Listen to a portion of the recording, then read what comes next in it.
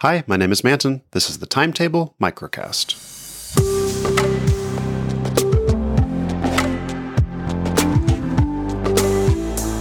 So on Timetable, I talk about what I'm working on. And right now, I'm thinking about what do you do when you're waiting for something else to happen that's outside your control. A couple of days ago, the new iOS app iCrow was approved by Apple, and we thought it would show up in the store soon. I'm sure the developer also thought it would show up in the store soon, but of course, we're still waiting because with the App Store, you never know exactly when things will show up. We've seen this recently with 1.0s, I think in particular with Sunlit and Wavelength. We saw this with Wavelength. I think it was like 24 hours after the app was finally approved before it showed up. So a little frustrating, but this kind of thing happens with the App Store. And I was thinking about this because I wrote a blog post announcing iCrow and pointing people to it. I think it's a great app, and I want to do more and more to encourage third-party apps that work with Micro.blog, of course. And I was thinking about how just like sometimes you sit there, you're staring at the computer, you're waiting for something else to happen, and you can kind of get paralyzed into inaction. There's so many things that I could work on right now, really. It's like an overwhelming amount of things. So it's important to have a process to follow. You work on this, then you work on this, then that. A lot of people use, to-do lists and apps like OmniFocus and whatnot to track this kind of thing. And when something derails that plan, it's kind of hard for me, at least sometimes, to take a step back and reevaluate. Okay, now what do I work on? I can't just stare at my computer or wait for something else to happen.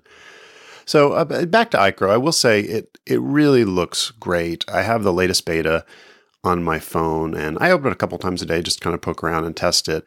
And there are a few things that I really like about how it works. The first is that it's just a little more native feeling than the official app.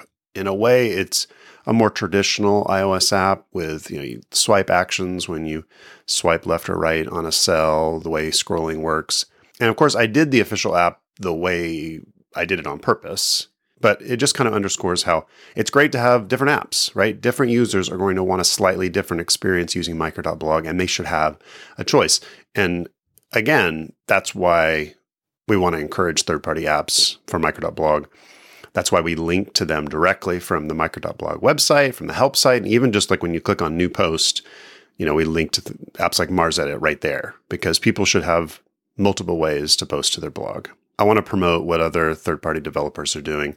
So I have a blog post that I drafted about iCrow that I'm waiting to post until the app is available in the App Store. And I write a little more about this.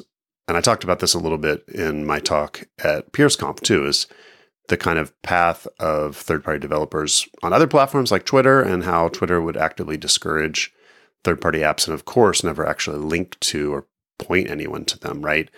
For Twitter, it's as if those apps don't really exist, like they're not going to link to Tweetbot. We are going to link to those apps, right? That's part of how Micro.blog thinks about things, is that you should have flexibility in the tools you use. So can't wait till it's released. There's a lot of other nice touches in the app, the way the kind of the unread indicator works as you're scrolling, how it shows the posts you're replying to. I think people are going to really love that. I think it's a nice milestone because other people have built kind of experiments with apps.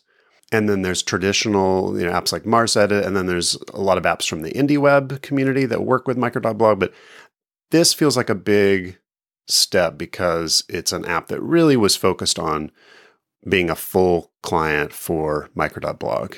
And that's a really big deal. I'm really excited that it was approved in the App Store. I can't wait to talk about it more.